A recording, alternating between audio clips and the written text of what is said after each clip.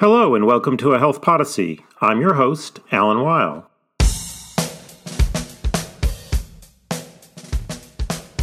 The prices insurers pay for healthcare services are the result of negotiations between the insurer and the healthcare provider. Now, larger employers who almost always self-insure, meaning they pay for the claims associated with their own employees, would seem to have a strong incentive to negotiate lower prices and even adopt novel approaches designed to reduce costs, things like value-based payment, reference pricing, centers of excellence.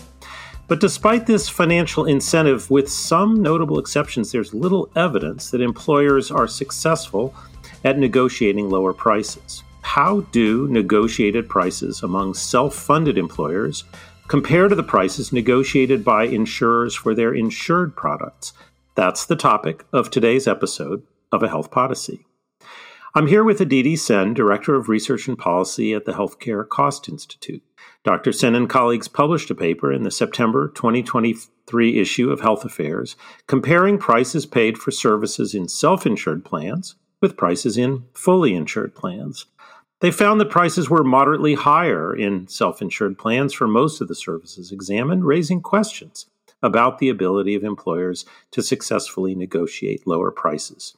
We'll discuss these findings and their implications in today's episode.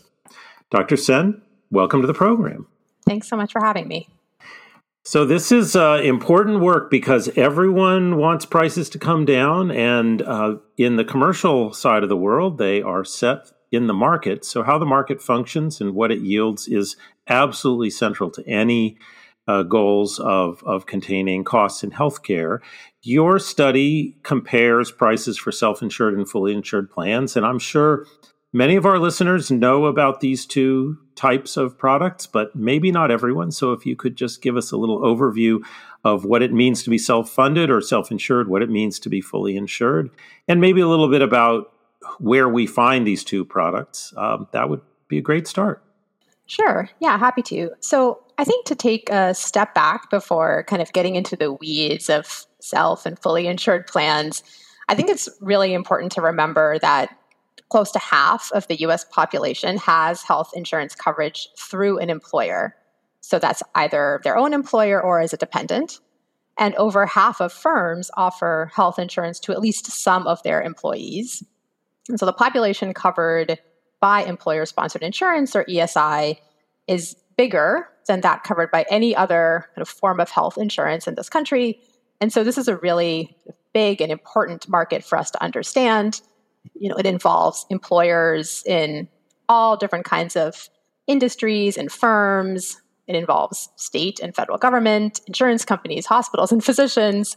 And of course, over 150 million people who have this kind of coverage. So that's all to say this is a really important market to study. And employers in this setting determine kind of which health plans employees have access to. And one dimension of this choice is whether to offer self-insured plans, fully insured plans, or potentially a combination. And as you sort of were saying in the introduction, when they choose to self-insure, employers are basically paying for the health services that their employees receive directly, rather than, say, purchasing an insurance plan for them. So in these plans, the employer is really assuming the financial responsibility for the costs of enrollees' medical claims. In contrast, with fully insured plans, the employer is basically buying an insurance plan from an insurance company for their employees, and then it's the insurance company that bears the risk. In terms of kind of the prevalence of the sort of two types of plans, now we have about 2/3 of people with employer-sponsored insurance in self-insured plans, and that share has grown over time. Self-funding is especially common among these larger firms since they can sort of spread the risk of potentially expensive healthcare claims over a larger population. So what we see is currently about 80% of employees in large firms, that's 200 and more, employees are in a self-funded plan, compared with about 20% of workers in smaller firms. So I appreciate that you kicked us off by reminding us how big this market is. It's not, and that is the backdrop here. And given that it's big and consequential, it covers so many people and so many dollars in the health system flow through this, I want you to give us a little bit of a picture of negotiation here, because when you're negotiating on behalf of your own employees, that's what the self-funded employer is doing. The insurer is negotiating on behalf of their insured population. But the employers tend to go through third-party administrators, which are insurance companies. So it's often kind of the same people just negotiate on behalf of kind of two different products. So if we're trying to understand the outcome of this negotiation, these two different kinds of negotiation, what's sort of the same about them, and why might we think they would yield different results? Yeah, so I think the really key distinction between these two types of plans is who is at risk, right? So in the self-funded plans, it's the employer that's at risk for the costs associated with the employee's healthcare use, whereas when they offer fully funded plans, they are not at risk. It's the insurance company, right, that's bearing the risk. And so, as we said, since self-insured employers are at risk, they have this incentive to manage the costs of their employees' healthcare services. They could do that by reducing use of services. They could do that by reducing the price of services, or potentially some combination of those two factors. And so it's that incentive to lower costs that leads us to think that we might see lower prices, right, in self-insured plans. So that's why prices might be different. And why might they be similar? I think the kind of real key reason is that in actuality, employers' ability to negotiate lower rates is pretty limited. And I will just highlight kind of three factors hindering these negotiations. So first, when we think about the negotiations, let's consider kind of both sides. So one side, we have hospitals and other healthcare providers, physicians, and other providers. And we know from a lot of evidence that these provider markets are increasingly consolidated over time. And these kind of high concentration levels give the providers a lot of leverage, which they can use to basically keep prices high. So that's one side. On the other side of the negotiation are the self-funded employers who have this incentive to negotiate lower prices. And in an earlier paper, co-authors and I look at the market power on this employer side. And the basic takeaway is that most employers don't have substantial market share, which can make it really hard to kind of negotiate effectively with the healthcare providers. As you said, another factor is that in a lot of cases, employers are not even doing the actual negotiation with the providers. They're relying on these third-party administrators to conduct provider contract negotiations, set rates, and all of that. But the TPAs are not at risk, right? The employers are at risk. So the TPAs have pretty limited incentives to negotiate. And then the last factor I'll highlight is that it's basically impossible currently to get kind of real-time price information for healthcare services in our system right now, even for those employers who are paying the bills, right, for self-funded plans. And so, without access to that kind of information, it's not too surprising that employers have limited ability to identify and really target those high prices. So I think to kind of wrap it up, we have this sort of combination of incentives, which could lead to lower prices in self-insured plans. And then we have market dynamics, which may limit the self-insurer's ability to negotiate and result in similar or higher prices in self-insured plans. And so that's really what we're trying to get at in this paper, is to see in the data kind of in some ways how these forces net out in terms of actual price differences between self and fully insured plans. Well, that's a great setup for my next question, which is, what'd you find? So you were comparing prices between self-funded and insured products. What's the answer? Yeah, so as you said, we compared prices in self-insured and fully insured plans for about 19 common healthcare services. So these are things like procedures, colonoscopies, endoscopies, lab tests, like your complete kind of blood count type tests, imaging services like MRIs, chest x-rays, and then for ER visits and for physician office visits. So our goal was really to look at this kind of price comparison across a range of services. But of course, it's not all the services, so it may not be fully representative. But that was the goal, is to look at kind of a range of common services. And our main finding is that when you just look at prices in the two kinds of plans, for most of the services we studied, prices were higher in self-insured plans. We saw the largest difference in prices for the procedures, for endoscopies, which had about 8% higher prices in self-insured plans, colonoscopies, which is fairly similar, about 7%, for the blood tests that we looked at, and then for some of the moderate kind of severity ER visits. So that was kind of the initial finding. But because these self-insured and fully insured plans kind of might differ in ways that are related to prices, for example, benefit design, which we can't directly see, we then decided to control for a variety of factors. So you can think patient age, where in the country they live, whether their plan is a PPO, an HMO, or what the type of plan was. And then controlling for those factors, we estimated these price differences across self-insured and fully insured plans. And what we found was that the price differences were directionally consistent, but they're considerably smaller once we controlled for those factors. And in particular, we found that controlling for whether a plan was an HMO, PPO, or other plan type made a big difference. And so what this kind of suggests to us is that there's some interaction between the self-insured and fully insured status of the plans, the specific plan type, for example, HMO or PPO, and these price differentials that we're seeing.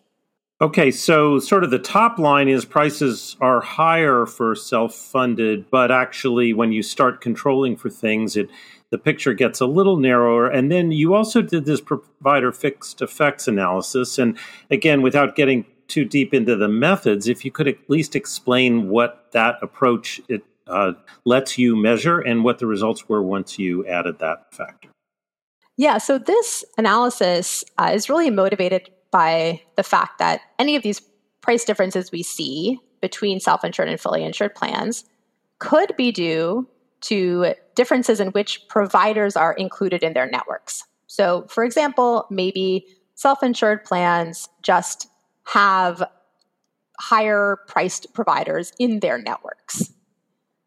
Or it could be because there are actually different prices with the same physician providing the services for people who are in self-insured versus fully insured plans.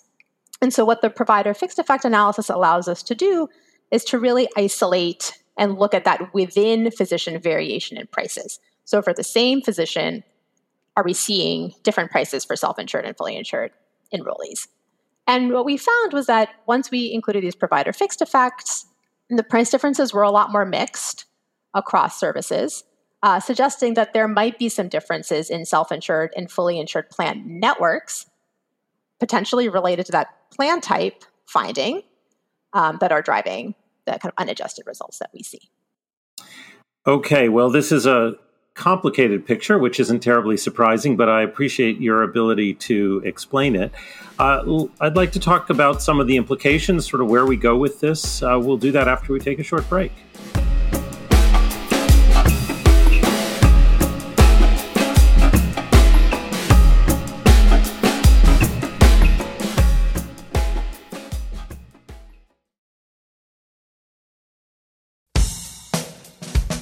And we're back. I'm speaking with Dr. Aditi Sen about the prices negotiated by self-funded employers relative to those negotiated by insured health insurance plans. Before the break, we got the picture that overall the prices are higher for self-funded employers. But then once you start breaking it down and controlling for plan design, looking at individual providers, those findings become a little bit more complicated.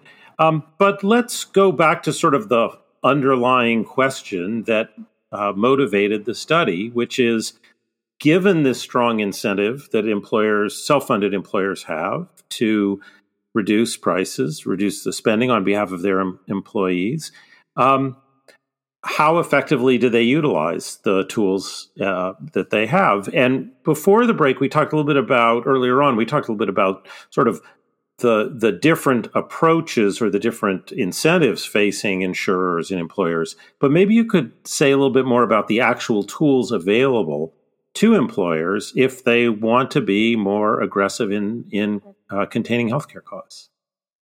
Yeah, so I think what I want to highlight coming out of these kind of somewhat complex, nuanced results in the paper is that there is kind of a key message, which is that prices in self-insured plans certainly do not appear to be lower than prices in fully insured plans, which is what we might expect if employers were really fully able to and acting on these incentives to reduce costs.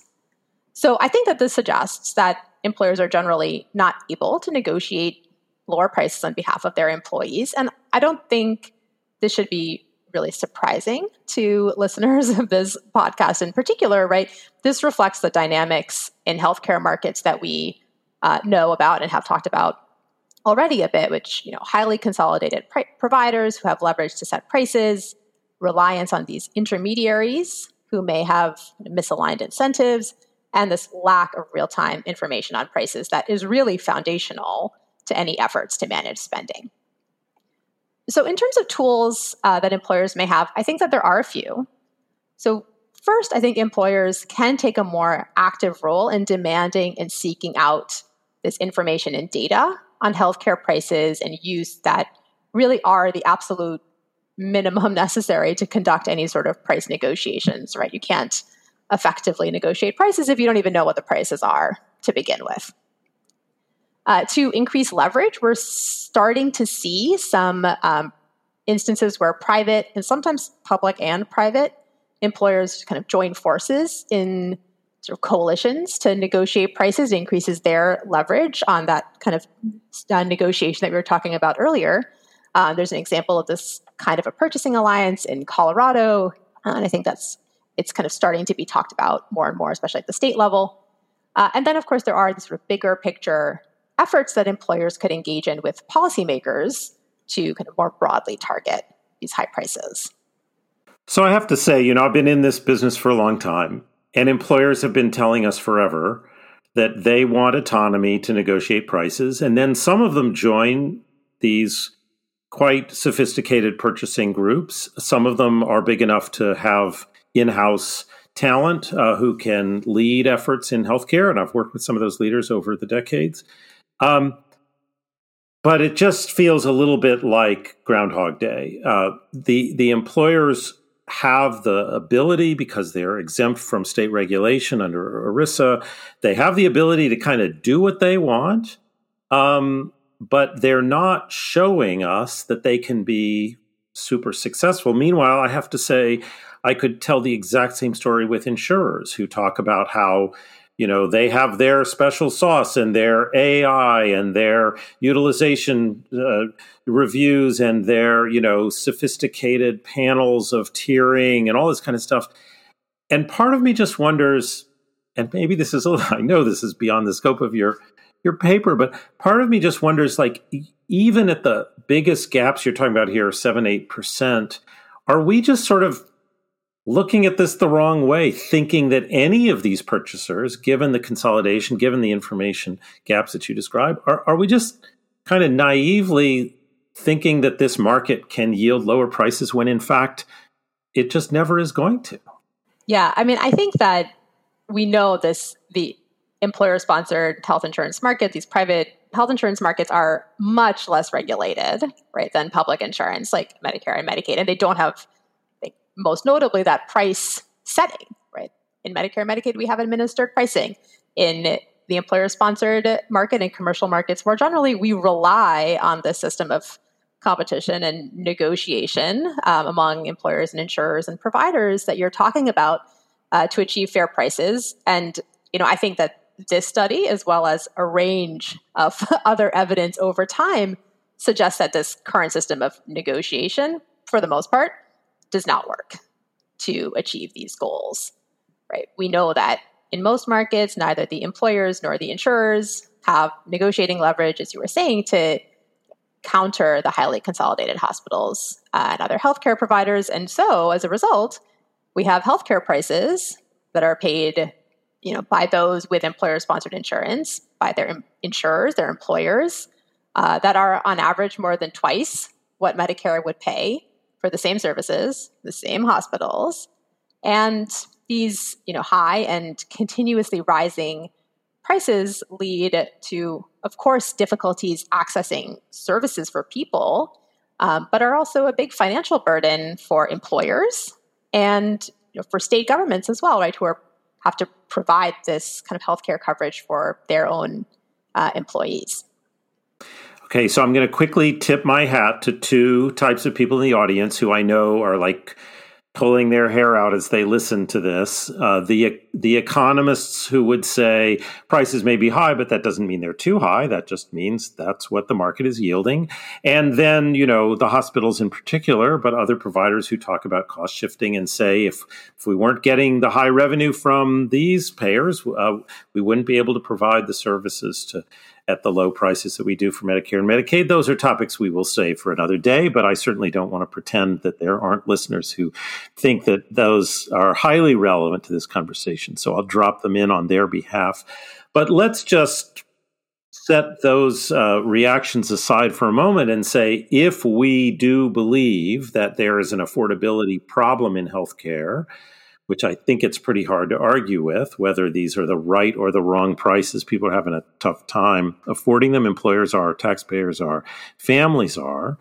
Given what you're saying about these markets, where does this take you? We're a policy journal, and so I'm not asking you to endorse a particular policy prescription here, but I do wonder sort of what are the policy levers that you think about that might change some of the outcomes of this? And what have you seen that you think is at least worth more exploration?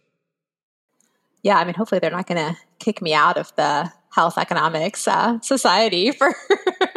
I think you're safe. I think you're safe. I think I'm okay. Yeah. I mean, I think that, we, as you were saying, we know that these high prices have a lot of implications, and we're seeing it kind of on a number of different fronts. They make it really hard for people to access care. And even people with pretty generous health insurance feel these rising costs. They have growing premiums. They're paying their full cost of care when they have, when they're in the deductible phase of their insurance. And we have data from KFF that shows that 40% of households don't have enough liquid assets even to pay them kind of mid-range typical deductible.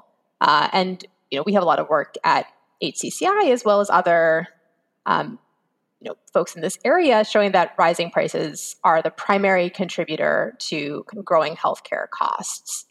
So I think that, to take us kind of back to the beginning of our conversation and set up this policy, our considerations about policy, I think that this market system of employer-sponsored insurance is really significant for this huge swath of the American population, kids, working age adults, those close to retirement. So whether and how this market works is really critically important to people's lives, families, as well as broader labor markets and healthcare markets. So I think that there are a number of sort of relevant factors when we think about it from a policy perspective. One, as you were noting earlier, is that federal law exempts these self-insured plans from most state insurance laws. So that includes mandated benefits, other consumer protections, submission of data to all payer claims databases. And so employer decisions about self-funding impact employees, not just through prices and benefit design, but also because they are not receiving potentially many of the benefits of these state policies. And so I think that is a policy context where it makes it really urgent to understand how this market is working for enrollees who are getting their coverage in this way.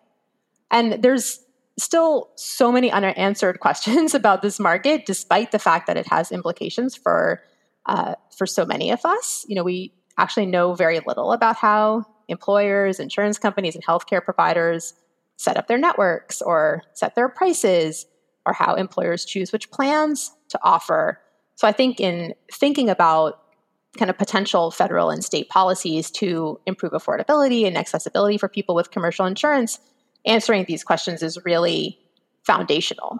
So I'd say that the kind of key policy implications coming from this work are first to contribute to this understanding of how the current system of ESI works and doesn't work, and to really motivate both additional research to answer some of these other kind of foundational questions, and to motivate additional policy action to address high healthcare prices. And I think there's actually a lot of really innovative efforts, particularly at the state level, to think about measuring and addressing high healthcare prices, and to kind of identify in particular prices that are outlier prices or are really unjustifiable, to identify places where we can address, for example, price differentials across sites of care that really don't make sense, and where people may not even be aware that they're going to pay 3 more times for their lab tests because they happen to be in a hospital outpatient department than a physician's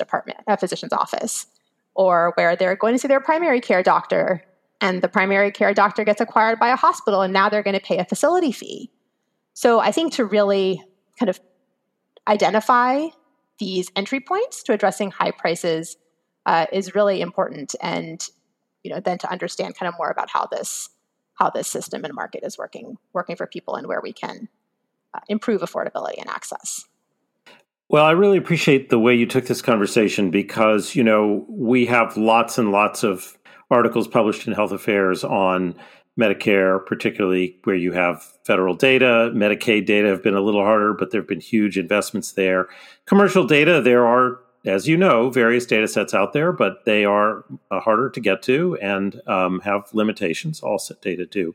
We're, of course, also at this emergent point with new federal transparency laws that we're starting to see coming online, actual negotiated prices in ways that we didn't see before. But we still have to rely very heavily on these claims data sets like you have at HCCI. So our ability to understand the dynamics of this market, I'd say, is far less than the stakes in the functioning of the market.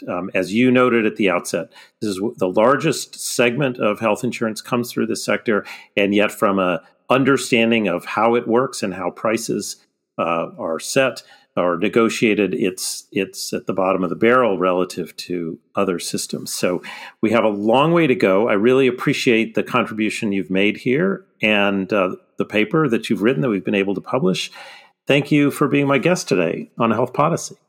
Thank you so much for having me and allowing to share our work. Thanks for listening. If you enjoyed today's episode, I hope you'll tell a friend about a Health Policy.